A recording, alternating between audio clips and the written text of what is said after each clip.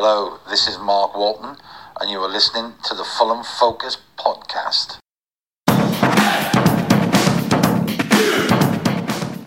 Hello, it's the Fulham Focus podcast. My name's Matt Boisclair, and welcome to our end of season review show. Most of us spent the season watching matches in empty football grounds from our homes as the world continues to deal with the pandemic. So in many ways, football was still able to provide some respite from the stresses of everyday life. But Fulham really did do their best to make enjoying football as difficult as possible, as once again we were relegated back to the Championship after just one season. We've got an equal number of co-hosts tonight to the number of Fulham Premier League victories Fulham had last season. Yes, that's right, we wanted to give you 5 of the very most knowledgeable and witty Fulham fans around.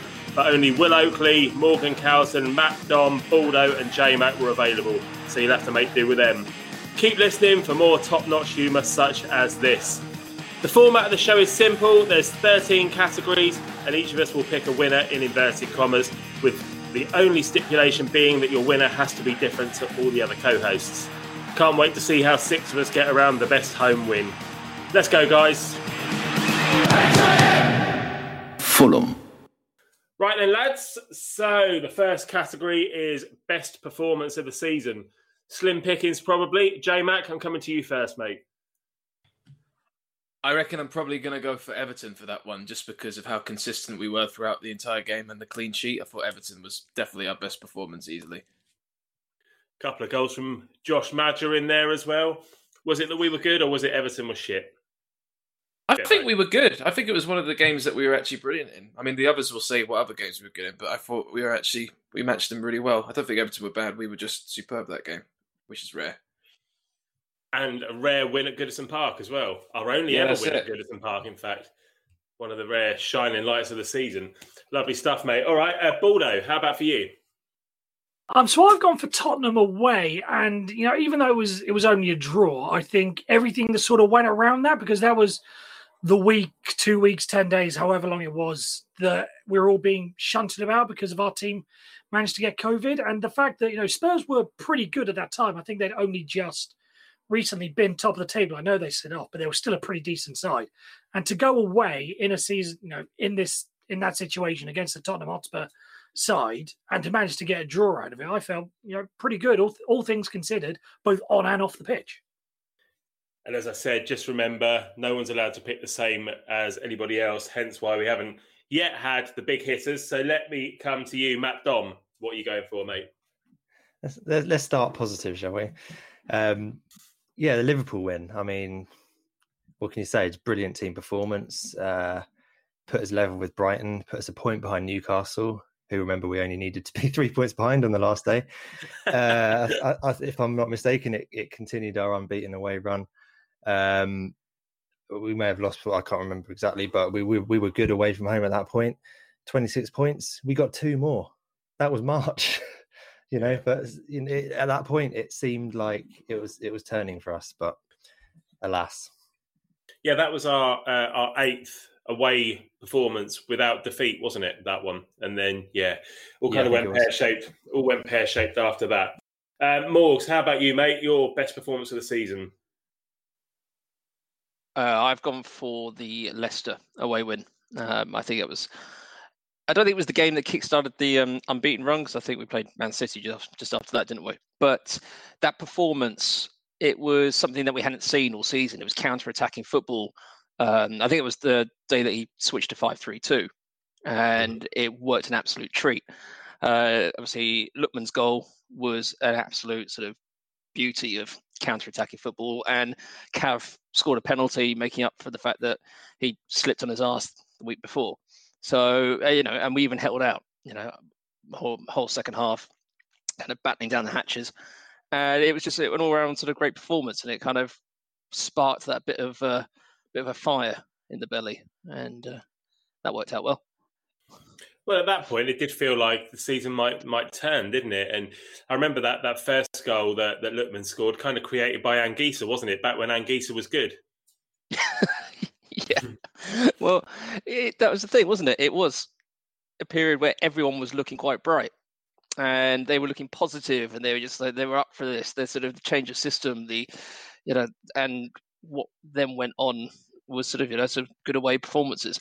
Unfortunately, the clinical side of it wasn't quite as positive after that game.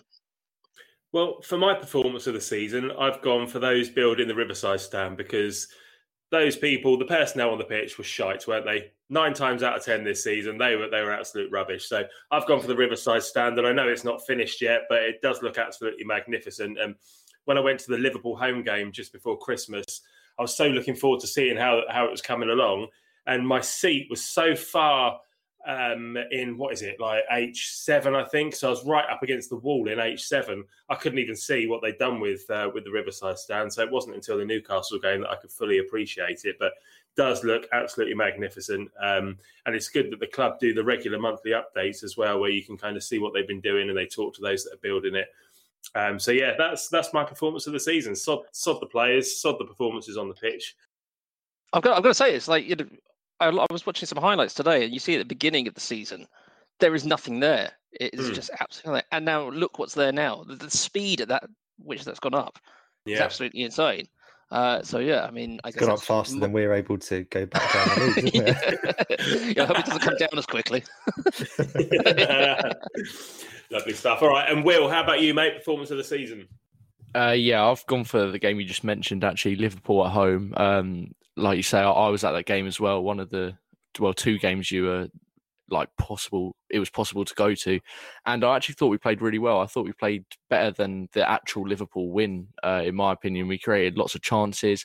There was, I'm sure we'll get onto this, but the VAR calls, there was, you could say we could have had a pen. And yeah, I thought we were really good against Liverpool, actually, and created lots of chances. First time we saw Bobby Reid, playing the new system at right wing back, and it was all at that point, the whole system was relatively new, and obviously that was the first Prem game we were able to go to in a long time, and I thought it was a really good performance for me. So yeah, that's my one. And of course, again, that was when Liverpool were good. Yeah, exactly. The bottom dropped out of their season, didn't it? All right, let's come on to the next category then. So we're going for goal of the season next. And I've gone for Fabio Carvalho against Southampton. Right at the end of the season, we'd just been relegated in the previous game. Bobby Reid played him in, and he fired it in off the underside of the crossbar. I think, was it his first start for the club, I think, as well? Hell of a goal. And looking forward to seeing what he can offer us next season. I mean, the goal came when we were already 2-0 down. So it didn't really mean that much, but it was a cracking finish all the same. Baldo, how about you, mate? So I've gone for Tom Cairney's one against Palace, and even though it was a sort of late consolation effort, and it was at the start of the season, it just gave me flashbacks to what, when Fulham were good, because, even last season in the Championship, it wasn't exactly the great football, but if you want to go back to the Slavisa Jokanovic days, 16, 17, 17, 18, Tom Cairney was firing them in on a regular basis, and it was just good to see that he still has that in his locker. And whether or not he's going to be a part of our plans next season is still up in the air. But if he is, then I hope that he, after this time he's got injured, I hope he still has that in his locker, because I'm a fan of the Thunder Bastard, if you prefer to call it that way. And I just want to see more of them. And if Tom Cairney has them, then by all means, keep shooting, lad. I think he probably enjoyed it as much as he did, because he put it straight on his Instagram immediately after the game, even though we lost, which I thought was a bit of a weird move, to be honest. But I mean, yeah, fair enough. Thunder Bastard. I've never even heard that, but I might. Was it? Sure. Was it any weirder than that advert he did? Was it with Uber Eats or Justy or Deliveroo during some point last season? After a defeat as well. How yeah, quickly exactly. you can eat a curry. Yeah, exactly. He's done some weird stuff on his Instagram, but I don't blame him. It's the modern age. I can't remember. Thunderbust is a great term. You should use that. Go on, Morgs. What did you pick, mate? I went for Ademola Lookman against Sheffield United. I just thought, it was his first goal. He'd shown a couple of glimpses of what he can do. And it was one of those, goals that you see and you just think, oh, this player might be a bit special. And we got a couple from him like that. I was always slightly wary that he might not be able to make it a whole season, having not played a huge amount for Leipzig the year before.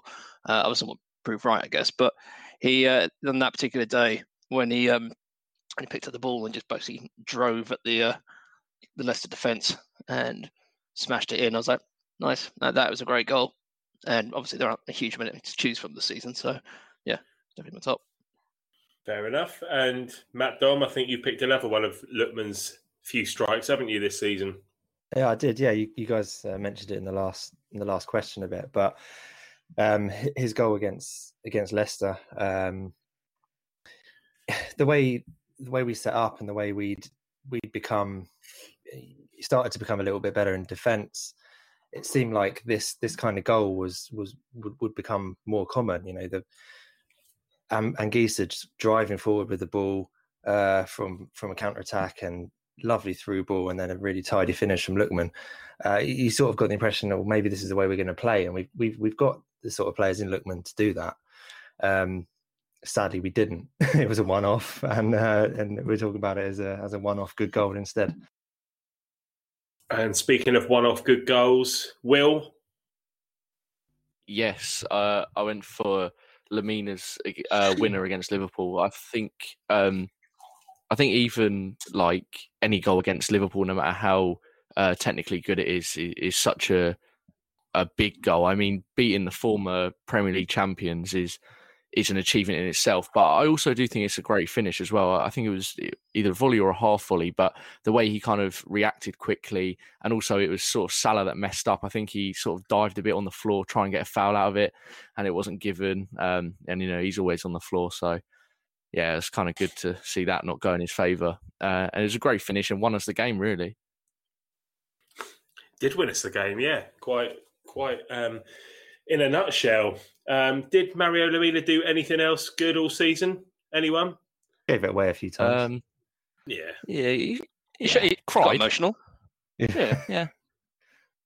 All right, let's move on. J-Mac's going to come in with the correct answer now. Goal of the season, mate. Yeah, not very original. I've gone for Ola Aina's goal. The award he got, he looked like he was in the back of a pub garden when he gave it. When he was given it, it was really strange. But I love this goal. Just obviously, it's an obvious choice, but the way the ball has it looks like the ball has a sort of mind of its own when it's hit. It reminds me of Papa Cisse's goal against Chelsea, actually, about 4 or 5 years ago, maybe more. And it just sort of, the way it hits also, I've come to love the goals now because of Morgan and Dom that hits the woodwork, does a little ping on the way in. And I thought that was really actually, I get it now, very satisfying to watch. And they are the best goals. Yeah, I get it now. I thought it was very satisfying to watch, and I've learnt well from them. So I will definitely go for Ola, which is obviously the correct answer. Absolutely. He also, by the way, he did an amazing back heel assist for the Super Eagles like 6 days ago. You should watch it. Anyone listening, you should watch it on Twitter or something. Just type it in. It's amazing. Anyway, enough about him. Good for him, the Torino player. Good.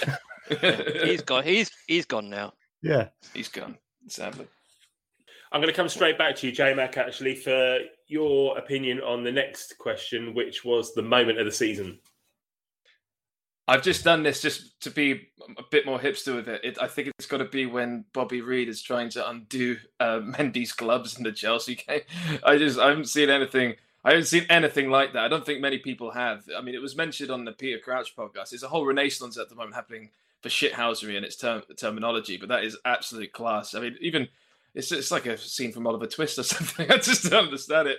Mendy himself was just didn't even realize it was happening, but I just love the cheek of it. So for me, just for the sake of being a bit fun, I thought that was brilliant. That would be my favorite moment. I missed that. What happened? Well, he said, they're coming. It's a corner to us, and he's just standing next to Mendy, and he's trying to actually undo the keeper's gloves as a distraction before he tries to, get. It's absolutely brilliant. I honestly watch it. I'm going to another video. I'm going to recommend everyone to watch if you haven't seen it. It's brilliant. It is brilliant. All right, mate. Lovely stuff. Matt Dom, what have you gone for the moment of the season? I've gone for kickoff in the first game at home to Arsenal. We're out of the relegation zone. We're undefeated. We're in the Premier League. There was hope. This time it was going to be different, right? Let's not talk about what happened 8 minutes later. Was it only 8 minutes? Yeah. Oh, it was that quick. Crikey. Do you not remember, though? I mean, it's been such a long season. We started the season off conceding every under 10 minutes for the first 3 or 4 games, didn't we? I mean, it's been and then we finished the I season. made quite a bit of money because of that. I kept betting sort of like scoring in the first 10 minutes. It was great. It's the only time you'll ever hear Baldwin referring to 8 minutes as being quick as well. Anyway. I'm saying no more. For my moment of the season, I've just gone for the end of it. It's my favourite moment of the season. We're all stuck in prison, stuck in lockdown, no fans in the grounds, shit season, shit team. Glad it's over and done with. Who hasn't been yet? Baldo? So for me, and I addressed this on the Newcastle review pod towards the end of the season, it was being there in the crowd when Alphonse Areola was not awarded, but it was announced that he'd won the Player of the Season. And I said at the time it was an emotional thing because he got all season. The only time he'd ever been in front of Fulham fans was that one Liverpool game, and it just would have been incredibly sad if that moment hadn't been there for him to thank. For him to thank and to be appreciated, and for the fans to thank him for all the effort that he's done all that season. You could tell just looking by him, he was a little bit uneasy with it because it's a goalkeeper for a team who's finished 19th is getting an or 18th or wherever he finished. He's getting an award for Player of the Season when he's conceded all these goals. But it was just incredible to be there to see it to after all the effort that he has put in because he was a great player for him to be able to be appreciated. I just think was fantastic. Lovely stuff. All right, mate. Will, what have you gone for, mate? Yeah, I've gone for the Liverpool at home, and sort of similar to Baldwin's, I guess. Like it was just one of the games that you could have been at. I was there, and a good performance as well during it. And I think everyone was just getting behind the team at that point. I know, obviously, you can't get behind the team with the season they've had all the time, but when we were playing well like that, even if we weren't getting every result, it was good to. Yeah, it was just good to be there when we were putting in good performances, really. And I was just going to say, with the saying the moment of the season is kickoff against Arsenal, I definitely could not put that because I was sitting next to Baldwin at the time, so definitely would have been a bad choice. Yeah, no, absolutely right. Absolutely right. Yeah, you guys went to the pub and watched it, didn't you, I think? Yeah. Yeah, I remember that Liverpool game. You were sat a couple of seats in front of me, Will, weren't you, randomly? And I don't know if you were still there at the time, but because we were told to stay in our seats at the end of the game, Jamie Carragher walked from the gantry right in front of the Hammersmith end at the end of the game, and he was getting all sorts of stick as he walked past, and he just walked past and took it. But yeah, it's a shame we couldn't prove him wrong in the end. Morgs, what have you gone for, mate? I have gone for the albeit false sense of hope that we had after the Liverpool away game. I think everyone was kind of, massively boosted by that result. Although Liverpool's season had, gone pretty bad up to that point, I think it was just we believed that we could do it. Then we were on a roll. We were playing half decent football. We were getting wins. And I think, there was a massive high. But obviously, after that, what do we get? Like a couple of points or something? 2 points. Yeah. It's like, it was a massive fall. But that particular moment, it was like, yes, this is going to be, this season is going to be proving everyone wrong and we're going to be fine. So that felt good for a bit. Very briefly, yeah. Unfortunately, didn't work out. All right, well, that leads perfectly into the next category then, which is most disappointing moment of the season. And I'll do mine really quickly because it's very similar to what you've just said, and that was not kicking on after winning at Liverpool. Exactly the same, really. It was the last win of the season with 10 matches to go. We put ourselves within touching distance of safety, and then we just got 2 points and scored 5 goals thereafter. So absolute shit show, really. Baldo, what did you go for, mate? So I've gone for losing to Hounslow Town in the Cup, purely because after all the summer that some of it comes back on us, but after all the summer that we gave them and all the stick we managed to give them, there's that account somewhere how many days since Brentford have been in the top flight along those lines. After all that and all the joy that the Joe Bryan game and everything, to then just come crashing down to earth. I know we didn't really take the League Cup seriously because Jean-Michel Seri was playing, so that shows you how much attention we were in towards it. But it was just, it just, the first West London derby in their new stadium, and the fact they've now got that to sort of lord over, it was just depressing on every avenue, because we didn't look as if we wanted to play anything, and we put in just a terrible performance on top of it. It just summed up everything. And if we're being honest, as painful as it is to say, the gulf in quality between the two teams, and not in a good way for us. Yeah, absolutely.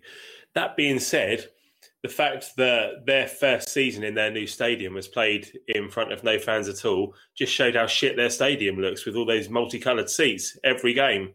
So next season, obviously, they'll have people there, won't they? But and they've only got fucking promoted, didn't they, the bastards? But good luck to them. Yeah.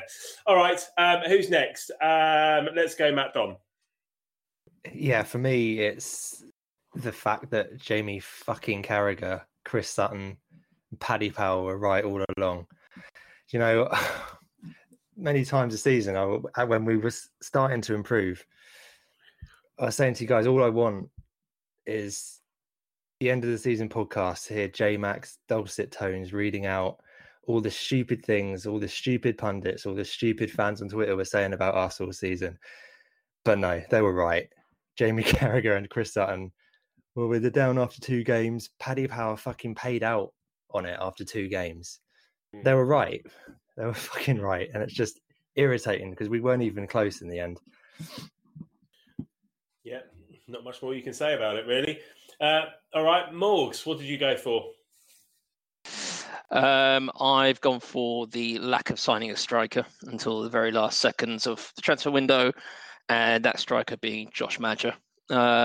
And nothing against Josh Maja. He's young. He had a good move to Bordeaux, but he hardly played this season. He certainly hardly scored.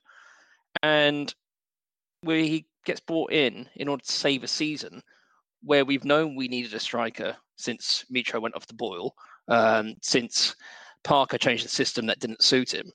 And somehow in the whole world of strikers, Josh Maja was the one seen as the saviour. And the stupid little interview that Tony Khan did afterwards, where he said, we've been keeping tabs on him ever since he left the club. It's like, well, if you thought he was that good that you needed to keep tabs on him, why the hell did you let him leave in the first place? It's like you don't keep tabs on a player that you thought was shit enough to get rid of. And it just annoys me because, sure, there may not have been many options out there, but at the same time, you try and find someone who, you work with Parker to find out what would suit his system and go from there. But, Maja tried. He got his 2 goals from 6 inches against Everton. And, after that, he did very little.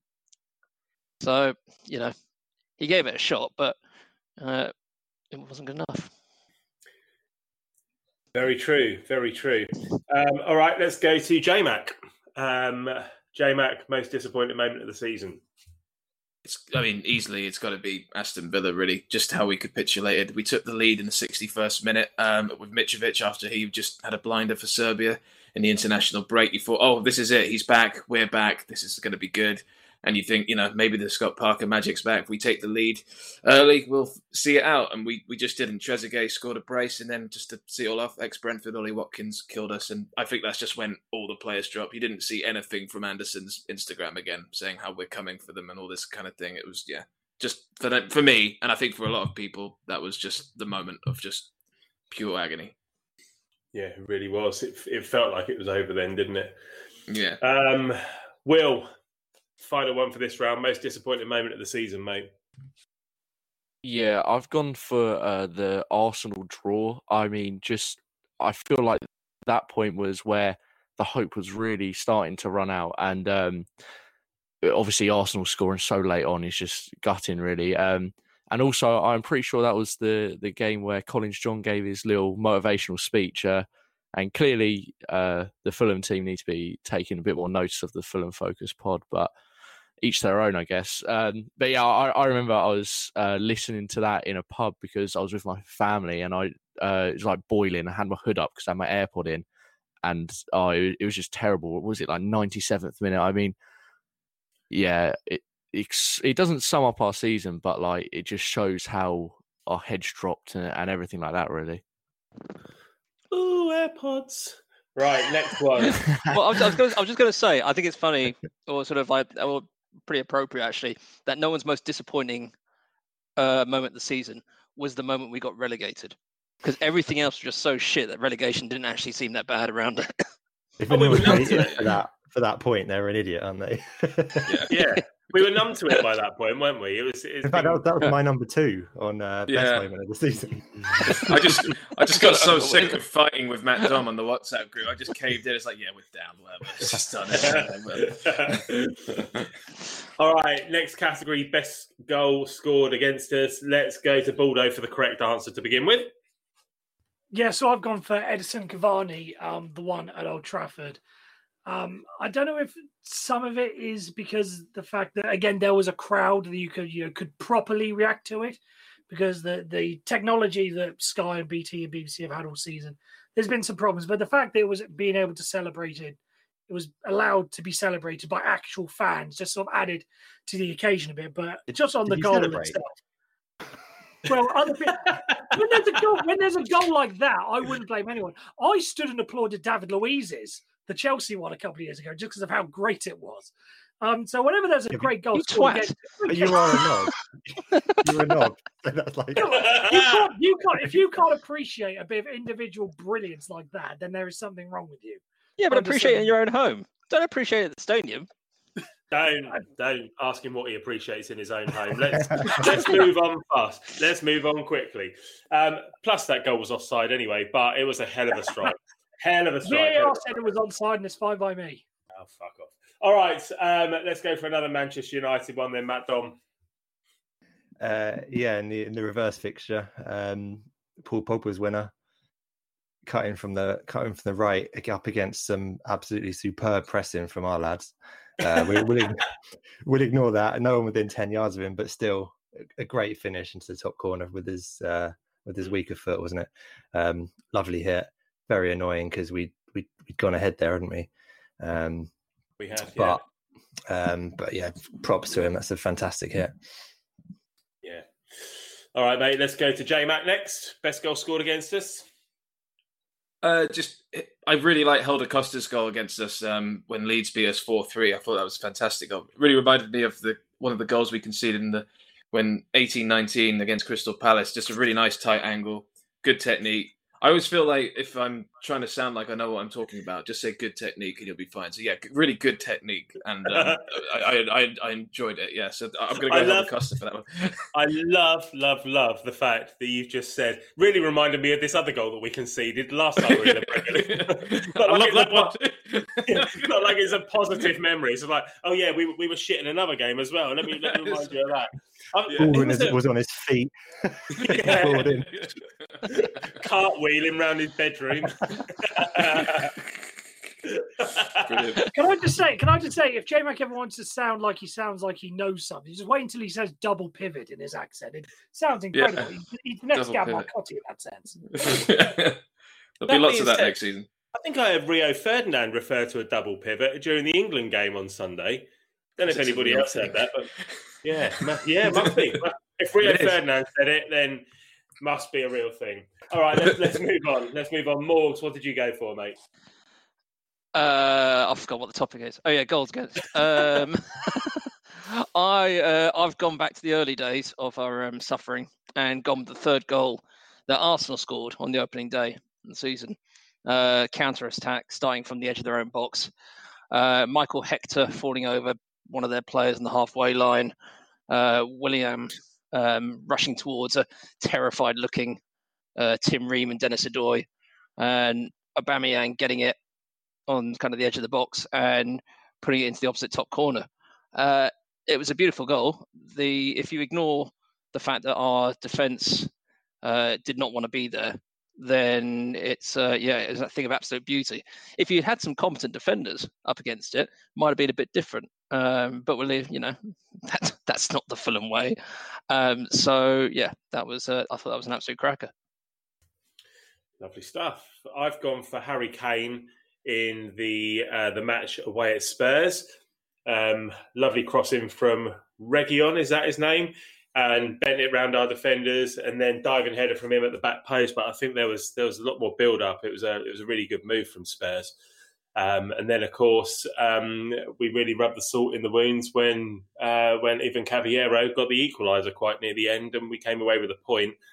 And of course that was the game that was rescheduled after it was called off because of COVID, because our team had too many people suffering with COVID after Christmas. And Jose Mourinho had a good old bitch and moan about it on Instagram as well, the fact that it was called off so late. Get over it, Jose. You got sacked anyway, so who gives a shit? Right, Will. Yeah, I've gone for the Chris Woods edge of the box volley, most recent Burnley fixture. I think we played them 3 times this season.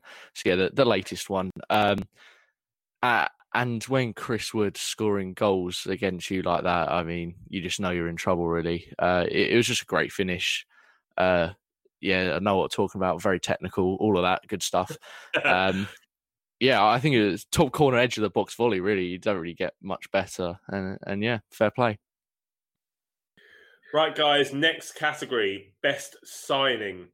I went with Joachim Andersen. Pretty decent season from the guy that stepped in on loan and became our captain, essentially, for the season. Had a really good season. Kind of tallied off towards the end a little bit, but really solid centre-half, and good luck to him. I hope he gets a decent move in the summer. Right, what's everyone else gone for? Let's come to you first, J-Mac. Quite a simple one, really. I went for Harrison Reed. I mean, I know we actually had him on loan last season, but turning that into a permanent was incredible business for us. And I think for next season, if we can hold on to him for at least one more season, he'll be huge for us, definitely. Really important player for us. I think potentially future captain for us if that can lure him to stay a bit longer. But yeah, Harrison Reed, undoubtedly. I don't think he ever had a bad game. He was injured quite a few times, but I thought he was always brilliant every game he played, to be honest. So yeah, Mr. Reed. Super consistent, isn't he? Which, if half the other players that we had were as consistent as he was, then we might have had more of a chance of staying up in the end. So yeah, I think that's a really good shout. I was going to say, they were consistently shit. True. But I would say, actually, in the same way that we kept Kearney pretty much by offering him the captaincy, I reckon if that was something that kept Harrison Reed at the club from next season, they should do it, because I think he's that important to the defence and the midfield. No, I think we need to keep and build the team around him almost.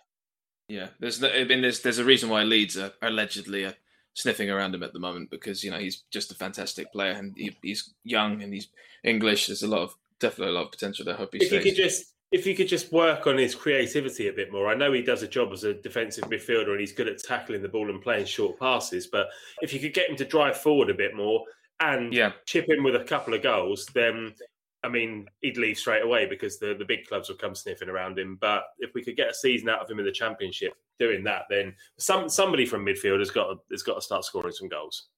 Bottom line. And, we don't want to... Yeah, sure. We'll look ahead to next season at another time, but that's probably the only thing that's missing from his game. What he does superbly well. And I think he's better than Anguissa, and he's better than Lemina at doing what he did. He was definitely our best midfielder last season for sure. Baldo, your turn, mate. Best signing.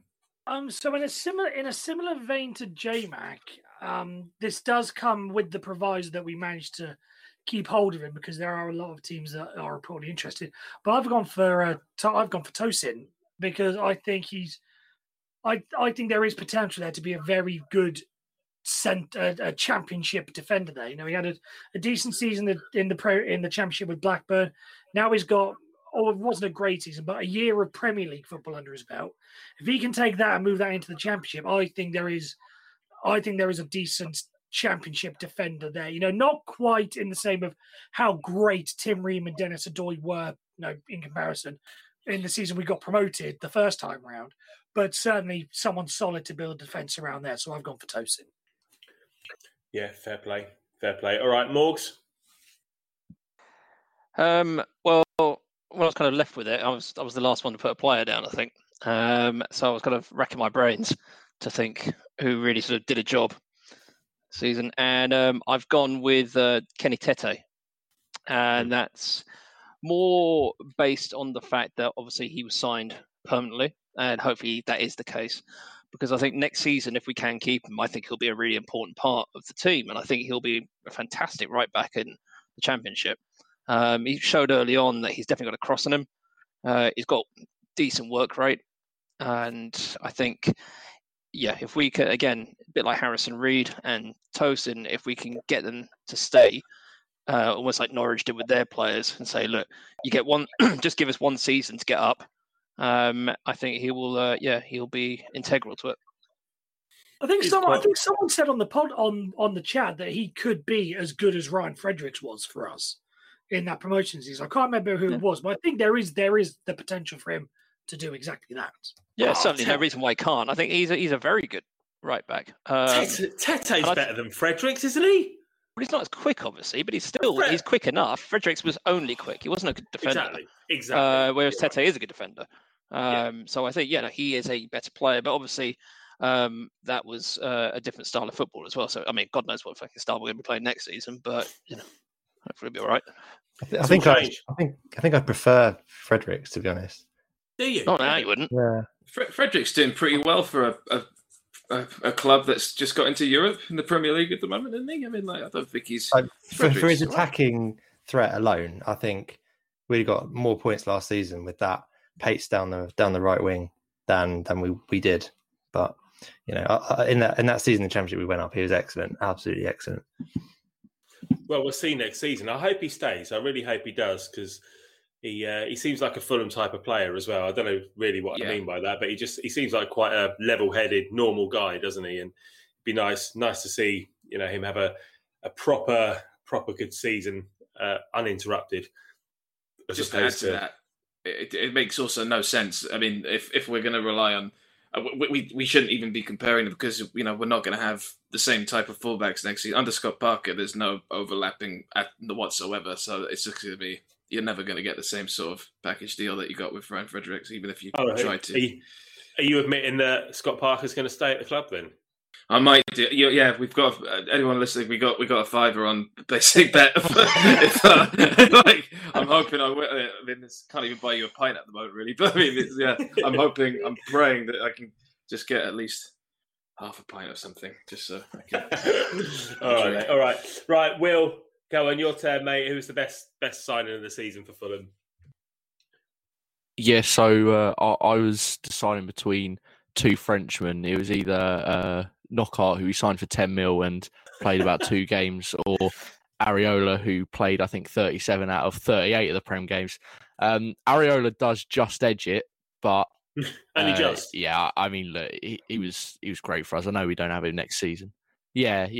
I know we don't have him next season, but he was for us, and I thought he was just quite nice as well. In the interviews he did, he always said that he hopes Fulham does well. And I know he did also speak about himself a bit, saying he wants to get into the Euro squad. I mean, that didn't go well anyway. But he was a great player and only helped our chances of survival, really.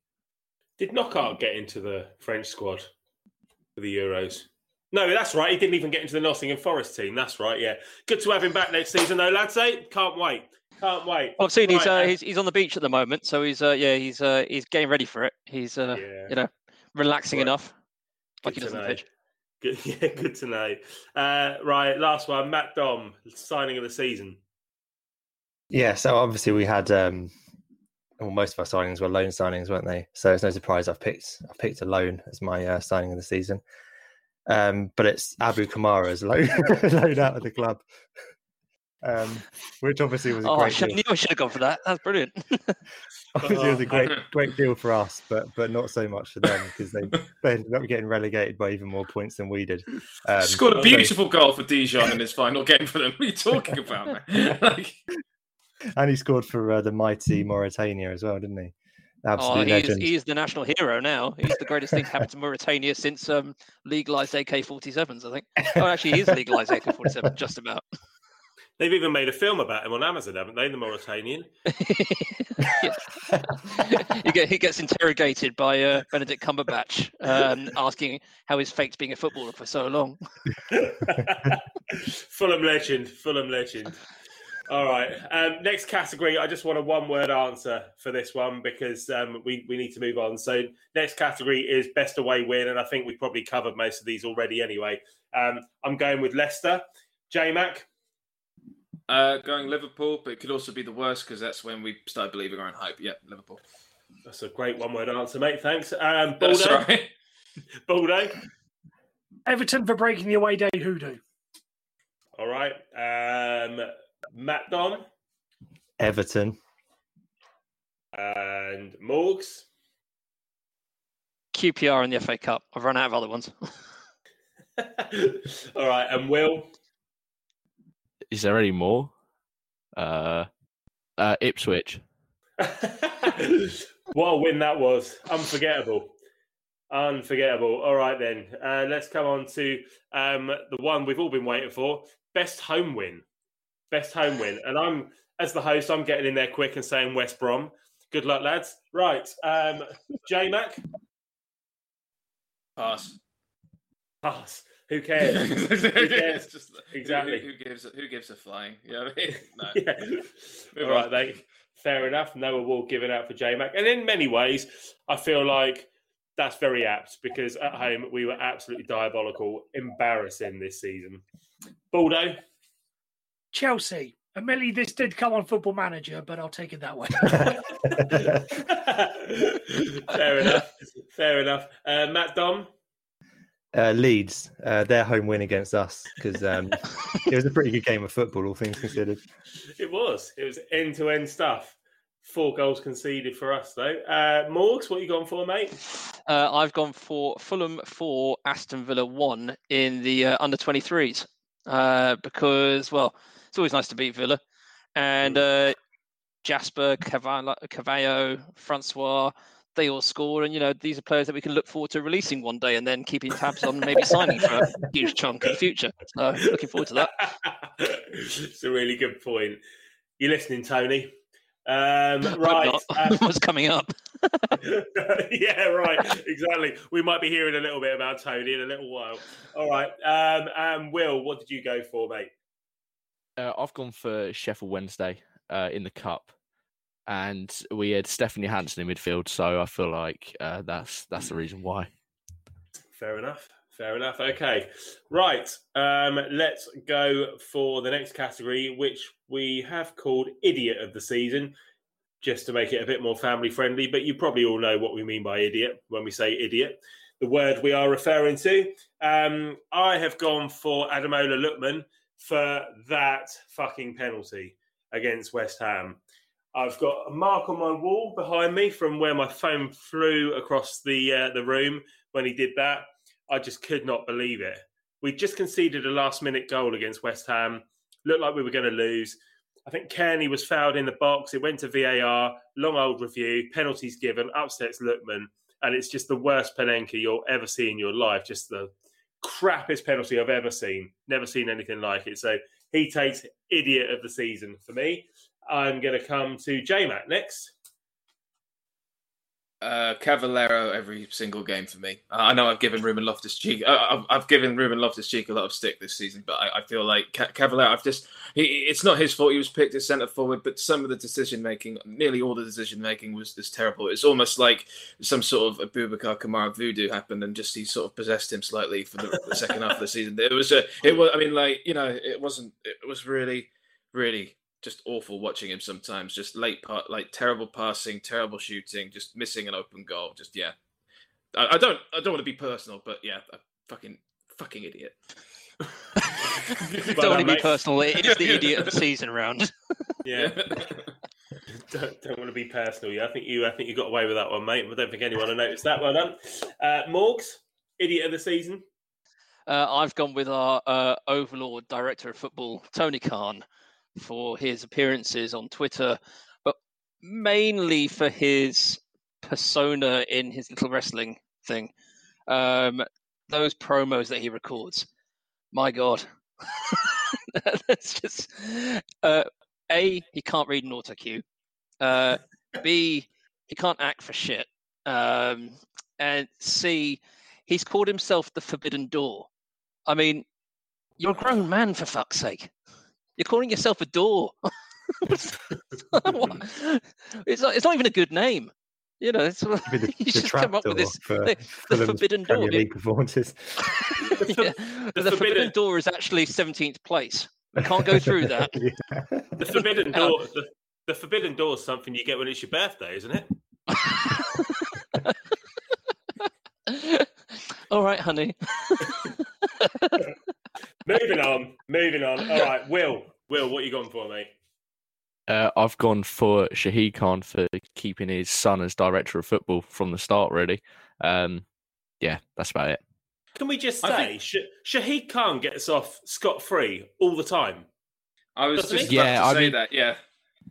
Yeah, the thing is, it's just, I guess it's with the amount of money he has invested, which obviously is brilliant. But I mean, how stupid can you be to give 100 mil to, even if it's your son, someone who knows nothing about football? Yeah, but he doesn't know. Especially if it's your son. Well, yeah, exactly. Christ. He gets off scot-free, and really, let's be honest, he's an absent owner. All right, yeah, he bankrolls us, but does he really? Because we get the money from the Premier League or from the TV companies when we get promoted, which we've done a couple of times under his ownership. All right, he's put the Riverside stand in, which looks absolutely magnificent, but keep us in the Premier League. And the business decisions you're making are costing us. They've cost us 3 times now.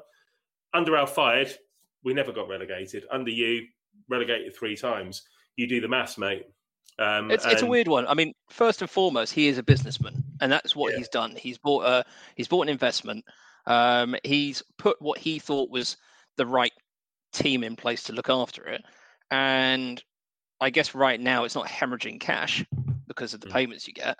But at the same time, it's like, every billionaire makes the odd weird business decision. Nothing's always a winner. But you've got to think he should be looking at that, and regardless of his knowledge of football, just going, well, something's definitely not working. How do we fix it? I think the huge problem as well is to this very day, I mean, Shahid Khan and Tony Khan haven't actually said what their plans and ambitions are for the club. I mean, they said sustainability, but still they haven't actually said. They've never really been asked the question, nor would they put themselves in this position because Tony Khan rigs their interview like no one else. But, they've never actually said what they want the club to be, where they want the club to be in the next 10 years, what club they'd like to aspire to, if they'd like to win a trophy. It's all very, I don't know, there's just not enough. I don't really know what they want. And I can see that this, the stand looks amazing and like the infrastructure and the academy's very good. It's like grade 1 or whatever. But yeah, there's just, I'd love to know what they want, where they want Fulham to be in 10 years' time. That's what I'd like to know, to be honest. All of us would. I think Shad is just being smart, right? If you're a billionaire businessman, you don't want to put your son in. You don't want him involved. If he's like Tony Khan, you don't want him involved in the businesses that are actually doing well and making money, right? Give him a project, give him a toy to play with. That's all it is, right? Get him to do some painting in the corner while the adults are doing stuff in the paint on the nice new stand. Give him a hotel to play with, and he's got a swimming pool that he can go and play in when he's over here as well. Yeah. Thing is, as well, the update that he gave the other day, his statement that he put out was just a couple of paragraphs that said absolutely nothing. I think that's a holding statement. That's just something just to tide things over until the real end of season statement or the beginning of next season statement. Because I think there is stuff going on behind the scenes at the moment. I think obviously there's the whole Parker Bournemouth thing, if that's actually happening, but there will be stuff happening. And I think the silence is very much because there is nothing to update on at the moment. But once there is, then I hope they'll come out with a proper statement. I can taste that pint already. I can taste it. The £5. It's just got a little smell of it. Then just a little. Well, if it's going to be in London, mate, then it's probably going to be 3/4 of a pint for a £5. Let's be honest. All right, let's get back. Let's get back to the category idiot of the season. Who hasn't been yet? I think we're still waiting for Matt Dom. Yeah, for me, it's It's Mitrovic. So, I mean, he's had an awful season. That's not why he's idiot this season. He hasn't been playing. He's been missing penalties for his country. He's been missing penalties for his club. Things are not going well at the club. He doesn't get on with Scott Parker for whatever reason. In the middle of all that, he goes and has a lockdown party with his mate from Crystal Palace, Luka Milivojevic. And, Luka's wife shared it on Instagram, I think it was. What are you doing in the middle of the season doing that when already things are, we're really up against it? I absolutely love Mitro, but you fucking bellend. Completely fair point. Bellend's move, right? Yeah, stupid. Stupid to do it anyway, but stupid given the circumstances. I thought it was quite sweet how his kids were wearing Fulham shirts, though. It's almost like he sort of planned that in case he was caught. So, well, yeah, but look, my children and these lovely... look all the merchandise they buy. Properly, J-Mac. Oh, all right. Yeah, it could be... Oh, shut up. Somehow Right. you are if you can't do a Serbian accent. Ooh. All right, Baldo, idiot of the season. No, sorry, mate. That was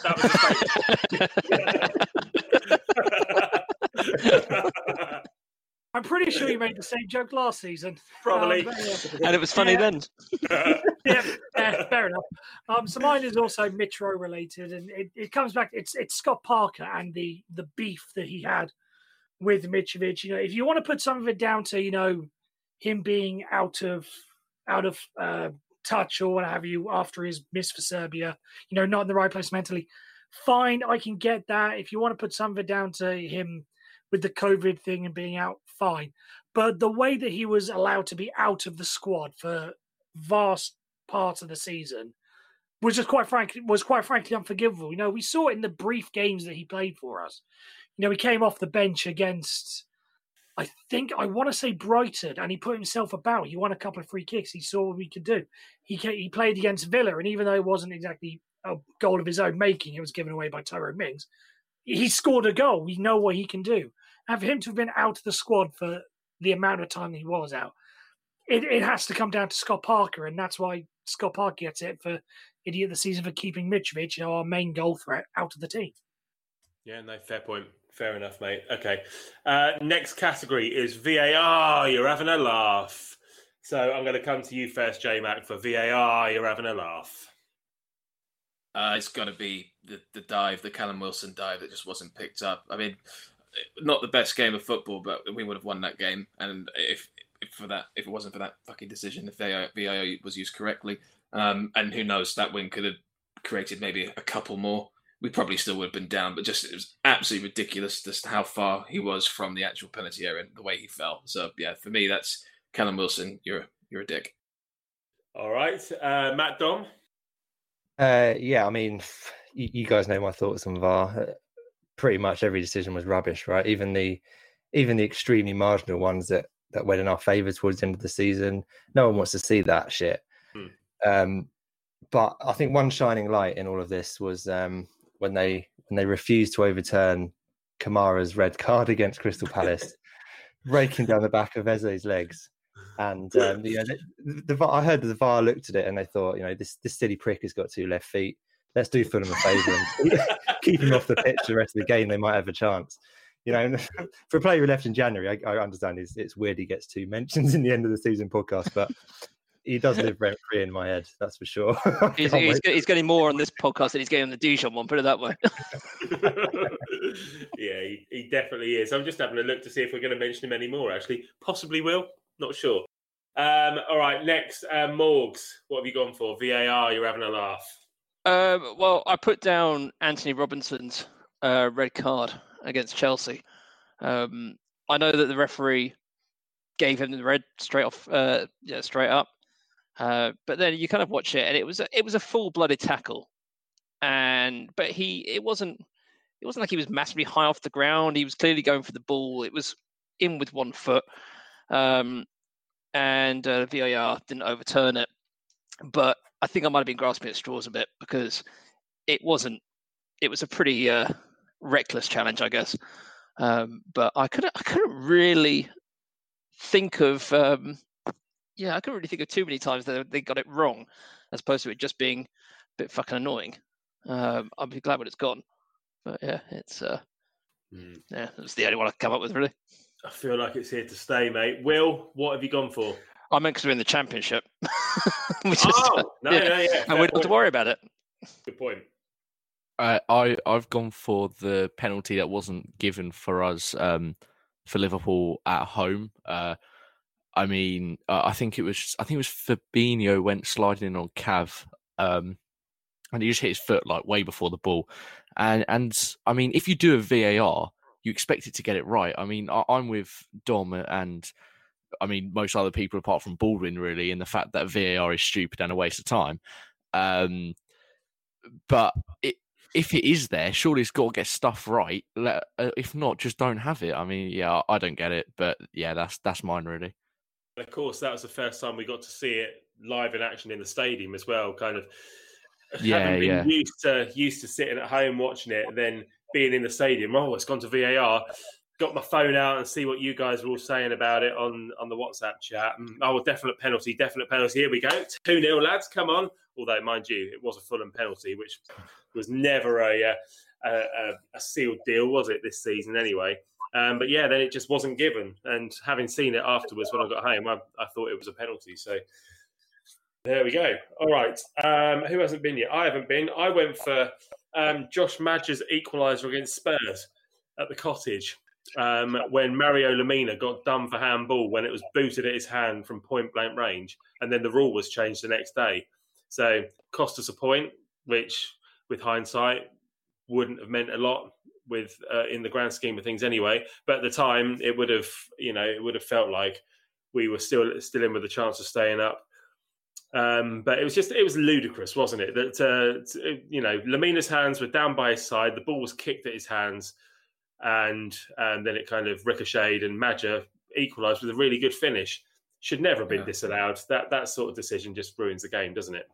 It's a shame as well because, I mean, Maja wasn't good enough for us and, he wasn't the signing we really needed. But, if that had stood, he would have scored, obviously not enough goals in total, but he would have scored 2 goals against Everton, a goal against Spurs and a goal, albeit a penalty against Arsenal. It's the sort of striker you want in big games. It's a shame. It is a shame. Yeah, absolutely. All right, and then Baldo, VAR, you're having a laugh? I should make a note at this point. I'm answering this question under protest because I wanted to say that there was no problem with VAR, but Frenchie threatened me with torture if I didn't answer this question properly. So I have to give an answer, and for that reason, I shall give the VAR that gave us the Ademola Lookman penalty against West Ham because it gave us a moment. Admittedly, it was a terrible moment, but when we look back on this season, one of the things we're going to look back on is the Ademola Lookman penalty. In 5 years' time, we're going to look back at it and we're going to say, "Oh my God, what a dick he was!" And we're going to laugh at it, and we're going to laugh at the story of Frenchie throwing his phone against the wall and breaking the wall. So it gave us a moment, even if it was in a sort of roundabout way. So I'm going to go for that as the VAR moment of the season because VAR did its job in that sense. Fair enough, mate. I think the debate of whether or not VAR is good or not is, again, for another day. But it's certainly a debate, that's for sure. All right, we got 3 left. The next one is the best Scott Parker outfit of the season. It certainly wasn't Fulham. So I'm going to pick his outfit that he wore against Liverpool, that lovely little cream jacket, little number. And I thought, I really like that. I could wear that myself. Had a look and it was about 800 quid. So definitely not unless someone wants to buy it for me. So let's go to Dom. What did you think of Scott Parker's fashion choices this season, mate? Any favourite? He gets paid too much if he's wearing an 800 quid jacket, doesn't he? Do you know what? I couldn't be bothered to go and look at them all. Let's face it, they're all shit. I think that's fair enough, to be honest, isn't it? I could. All right, I'll rephrase that. Looking at every jacket. I'll rephrase that. I couldn't be bothered to go look at one of them. They're all crap. I've got nothing wrong with a manager looking the part, right? But it's just a tiny part of what it means to be a manager. I think. Prove yourself as a manager first, then you look cool, right? Get your priorities in order. Stop looking like an idiot when you've got relegated by 11 points wearing wearing all sorts of different coloured jackets. You knob. It's actually a perfect metaphor for Scott Parker, arguably. I mean, maybe it's just, he's all style and no substance, maybe. But I mean, that's probably a bit harsh. But you look at style is subjective, though, isn't it? Well, you look at managers like Tuchel, and he just wears a fucking tracksuit, and for the he gets the fucking job done, doesn't he? Well, the best he could do in the Champions League final, he just wore a gilet, and it was just that wasn't only what he wore, but it was just. I'm just saying, it's that sometimes just Joachim Löw, the old Germany coach, he's worn a turtleneck. He's worn the same turtleneck for 15 years, whatever it is. And he even sniffs his balls on the touchline. He still gets away with it. It doesn't matter. Digressing slightly, but does anyone remember, speaking of Joachim Löw, that clip from him at the World Cup when he put his hands down his trousers and then sniffed his fingers? Give it a sniff. That's the only thing I can remember. When I think I'll say it again though. He's proven himself. He can do what he likes. Scotty, you wait until you win a World Cup before you can do that. Fair enough. Yeah, absolutely fair enough. All right, Morgs. Scott Parker's best outfit for you this season, mate? I've gone with his rose-tinted specs. Simply, I know he didn't want to call out his players on TV or in interviews or whatever, but somehow they always gave him exactly what he'd asked for, which he clearly was asking for the wrong thing. And whatever whatever it was that he managed to see past the fact we kept losing or not scoring. So yeah, whatever he's wearing over his eyes, I'll have some of those. Fair enough, mate. Fair enough. The, all right, Will. Cavallero looks like a striker glasses. Beer goggles, mate. That's what they are. 25 goal a season striker, Caballero. All right, Will, what have you gone for, mate? Yeah, I've actually gonna make a bit of a change, but I'm thinking hopefully his swim shorts that he's bringing to Bournemouth with him when he's gone next week. Let's hope. Oh, I thought you were going to say for the promotion party next season. Either way, I mean, probably not. Probably more likely to be wearing them at Bournemouth. Do we think swim shorts or do we think pair of Speedos? What's his choice? Speedos and a jacket. He'd do that sort of in I know between you'd one like that to sort of think Daniel Speedos. Craig wears in Casino Royale. He'd do some sort of swimming briefs or something. You have to be in pretty good shape for those. So yeah. I'm thinking Jay from The In-Betweeners sat on his bed with the goggle and the snorkel. Tell me you love me. Tell me you love me. Yeah. They'll make a streets meme out of that as well. Baldo, what you gone for, mate? I don't know if it's from the Chelsea game, but I just looked up a match report from the game against Chelsea, and he's wearing this lovely dark blue / purple. This is where colour blindness plays a factor. Like a jacket over his suit. And I just thought it was very sad. Everyone goes on about the white one that he wore against Liverpool, but I quite like that. I quite like that one personally. I mean, admittedly, I'm incredibly non-fashion conscious, as anyone who is watching this, who's unfortunate enough to be watching this Zoom call, can clarify that my fashion choices are terrible. So it could be completely wrong, but that's the one I like personally. Yeah, Baldo is currently sporting a silk dressing gown, so silk dressing gown and slippers, and it is 28 degrees. So no, he's your not friend really is Camino, Frenchie. It's a Camino. It's a kimono, actually. Yeah. Camino is the Breaking Bad film. No, Camino's a planet in Star Wars: Attack of the Clones. It is well done, J-Man. Jesus Christ! I think that gives you a look into my fashion knowledge. I think, in fairness, we've just lost half our listeners from that. Oh Christ! What, we've only got one person listening. Yeah, it's only one. It's been a 3-hour spectacular. All right, and last but by no means least, J-Mac, your Scott Parker outfit of the season. His bulletproof media jacket, I think, is definitely his best attire. I just completely impenetrable to any fucking media criticism this season for a manager who has really not done very well. I mean, just because he's an England international and they play lovely passing football, but to no actual end product. Yeah, I don't understand it. I think some Pundits on TalkSport have clocked it, actually. So why are we praising this guy? Why is he being linked to Spurs? But yeah, I don't understand how he's escaped so much criticism. If he was from Europe, he would be crucified for how we've done this season. But there you go. Bulletproof media jacket. Fair play. All right, penultimate category, and I want a one-liner from each of you for this one because we're running out of time. So the moment you realised we were well and truly fucked this season. I've gone for Arsenal at home. J-Mac? Lamina crying. Like, head's gone, dressing room dissolved. Yeah, Lamina crying. Fair enough. Baldo?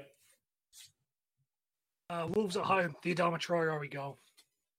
Yeah, okay, fair enough. Dom? 9 minutes at Villa Park. Yeah, perfect. Morgs? Leeds at home, the one that we really needed to win. Get the ball rolling again. Yeah, cool. And Will? I've gone Burnley at home because if we won, we would have been within 6 points of them. As opposed to being relegated by losing. Yes, exactly. We were well and truly fucked after that one, weren't we? Literally. Yeah. All right.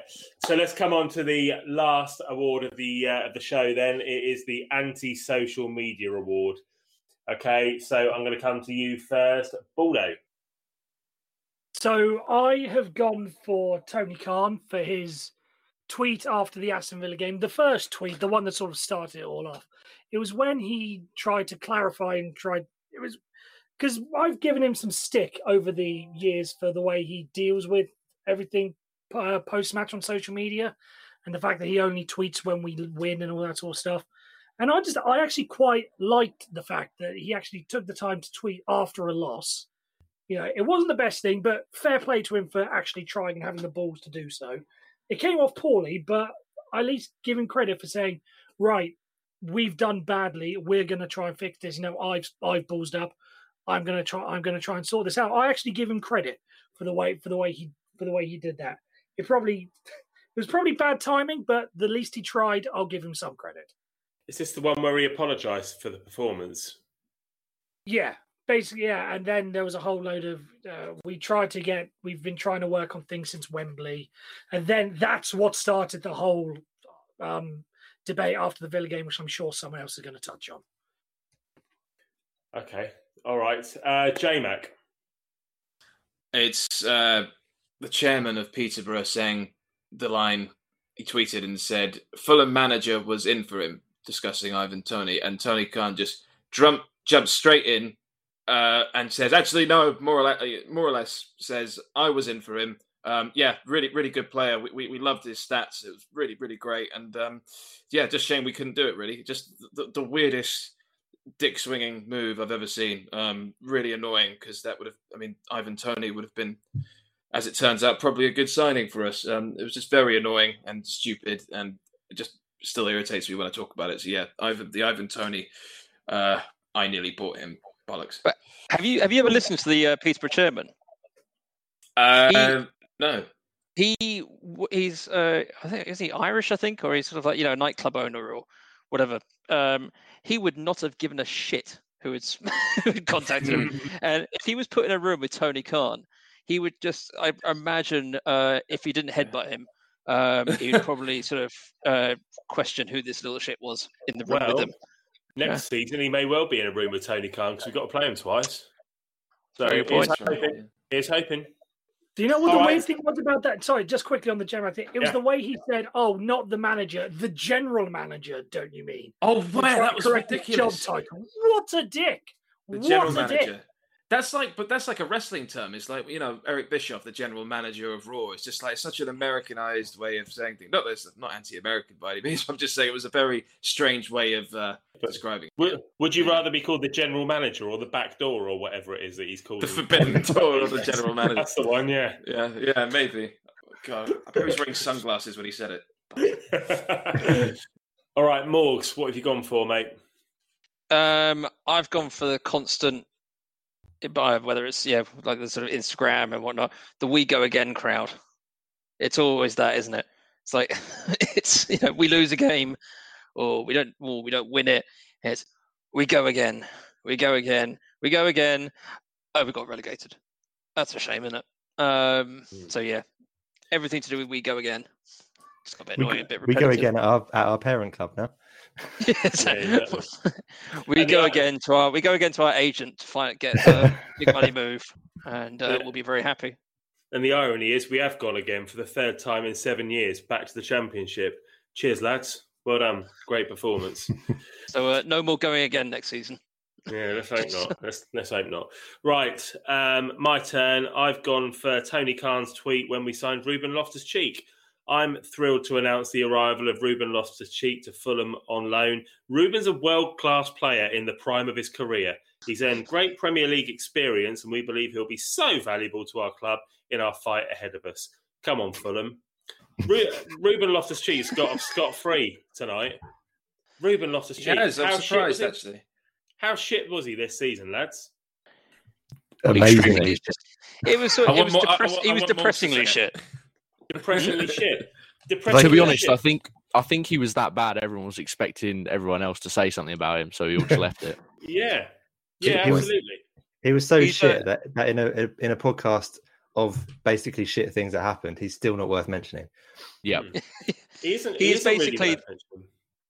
the Joker. Heath Ledger's the Joker, walking away from the hospital as it's exploding. You obviously, if you're looking to someone who may have set the bomb off, look at the crazy guy with makeup and green hair. But he just walked out scot-free and just carried on with his life. I think he got arrested afterwards, but but Ruben Loftus-Cheek is the Joker in more than one sense. He really was a joke. And I think we may have talked about this on the podcast this season. I can't really remember. We certainly talked about it privately, but he's the sort of player that in a really good team would probably look all right. But in a team where he's expected to be the star player, which, judging by Tony's tweet, where he said he's world-class in the prime of his career, you're expecting him to come in and carry that team and really drive that team on. And he was just absolutely nothing. Absolutely nothing. And he's still got on his Twitter bio that he Fulham in England or something like that. Not at either, mate. You're not in either team, and never will be again. What's the fact? Tony Khan said he was in the prime of his career. The guy just come back from a year's ruptured Achilles tendon injury. Who the hell has ever been in their prime after rupturing their Achilles? It's like. Yeah. I think your stats computer is a bit out of date, mate. I mean, seriously, take a look at it. Update it from Windows 95 next year. I think Frenchie summed it up the way he said, "Come on, Fulham." I didn't realise at the time that is actually what Tony Khan must have meant, as in, "Come on, Fulham, what the fuck are you doing here?" Exactly. Come on. Yeah. But that being said, when he signed, we were really excited. That was an exciting signing at the time. Little did we know he was going to be so shit. But there you go. That's how it was. It was the Andre Schürrle, wasn't he, of the season? He was worse than Andre Schürrle, I'd say. Andre Schürrle scored a couple of worldies. All Ruben Loftus-Cheek did was score a deflected goal in a defeat against Everton. I feel really bad now about my treatment over Schürrle compared to how I feel now about Ruben Loftus-Cheek, for sure. Like my made him retire. Was too much. You used to hang around the Eggers window, didn't you? I know you're in there. My German's a bit rusty, but I'm pretty sure that it said something about you egging his house, and that's why he decided to call it quits. Yeah, exactly. This Fulham fan, bloody Fulham. All right, Matt Dom. Yeah, for me, what kind of annoyed me, I mean, there's a lot. There was a lot of shit tweets, wasn't there, last year? Let's face it. But it was Jeff Stelling at the end of the season after the Burnley defeat, and he tweeted, "A class reaction from Scott Parker in a difficult post-relegation interview on Monday Night Football. Fulham need to stick with him." He didn't give any more details as to why we needed to stick with him. I mean, I'm assuming he must have a reason apart from English manager. But this is a manager who guided his side to 11 points away from safety, finished the season with 2 points from the last available 30. You know, and yet here are all the wankers on Sky telling us we've got to stick with him for no reason whatsoever. It's just it was the final kick in the teeth for these people telling us that, you know, what we know best, or they telling us that they know better than we do about the club. Which, and I know not everyone wants Parker to go, but there was nothing in that season that really justified why we should stick with him for me. We go again, mate. We go again. Unbelievable, Jeff. Unbelievable, Jeff. All right, and last word goes to Will. Yeah, so like Baldwin mentioned earlier about the comments after the Villa game. So someone basically put out a tweet and the last sentence said, our fans love this club dearly, yet you seem happy to let us become a yo-yo club for financial gains. And he said, well, absolutely nothing I can say would make up for tonight's performance. Frankly, we would have absolutely killed to be a yo-yo club when I took it over after finishing 20th in the championship. And I mean, we were way more successful before he came in. Yeah, he took over when we were 20th in the championship, but you know, you can't just look at that, can you, really? But also, no matter how it's not true, but even if it was true, you can't be tweeting that out as someone who's sorting out transfers for the club and overseeing all business. You can't be tweeting that stuff out saying, yeah, you would have killed to be a yo-yo club. I mean, yeah, that's ridiculous. You're tweeting that to a set of supporters who, okay, historically we've been through it, but for 13 years straight, we were in the Premier League and we got to a European Cup final before your dad bought the club. Yeah, so exactly. Now, I mean, we wouldn't have killed to be a yo-yo club during those times. It weren't until your fucking dad bought the club, put you in charge, that we got in this fucking mess. Yeah, so, exactly. No, I mean, I don't know what he was expecting people to reply saying, "Oh, okay, yeah, fair enough." Like, what was he expecting people to say after putting that out? What is going through his head? And I think that's probably why now I believe he's not on Twitter anymore, or he hasn't tweeted in ages. Thank God. No, he's still tweeting as the Forbidden Door. Right. Well, there you go. The disguise was so good, you just didn't notice it. Well, it's the big sunglasses that he wears now just to cover up whatever he's been doing the night before. Yeah. But the yo-yo comment is going to stick with him forever. I mean, until we actually start, solidifying our place in the Premier League. If it ever flipping happens, but that's never going to go away. Yeah, it came up on Sky, didn't it? And I mean, like I said, when your director of football tweets are getting ridiculed on Sky, something's definitely going wrong. Yeah, and next week, our interview with Tony Khan. Yeah, I can't imagine he's ever going to come on our podcast, is he? But never mind, Never mind. All right, well, that's your lot this season, guys. A big thank you to all the Fulham Focus co-hosts this season. Thanks to Sonia Twigg, Tom Greatrex, Jack and Loz, and, of course, the one and only Collins John for helping us out this season. Hopefully there'll be plenty more from all of them as we mount our charge to a 10th promotion next season. Also, a massive shout out to our editor, Don Love, who pieces this all together every week, without whom we wouldn't have a show. So cheers, Don. Well done, mate. Finally, thanks for listening to our show. We share the same frustrations as you do with this wonderful club of ours, and being able to talk through it all is almost a form of therapy for us. So we really do appreciate you taking the time to join us for it. We'll be back for a season preview at some point in July, I expect. So until then, enjoy the Euros, have an amazing summer, and speak to you soon. Cheers.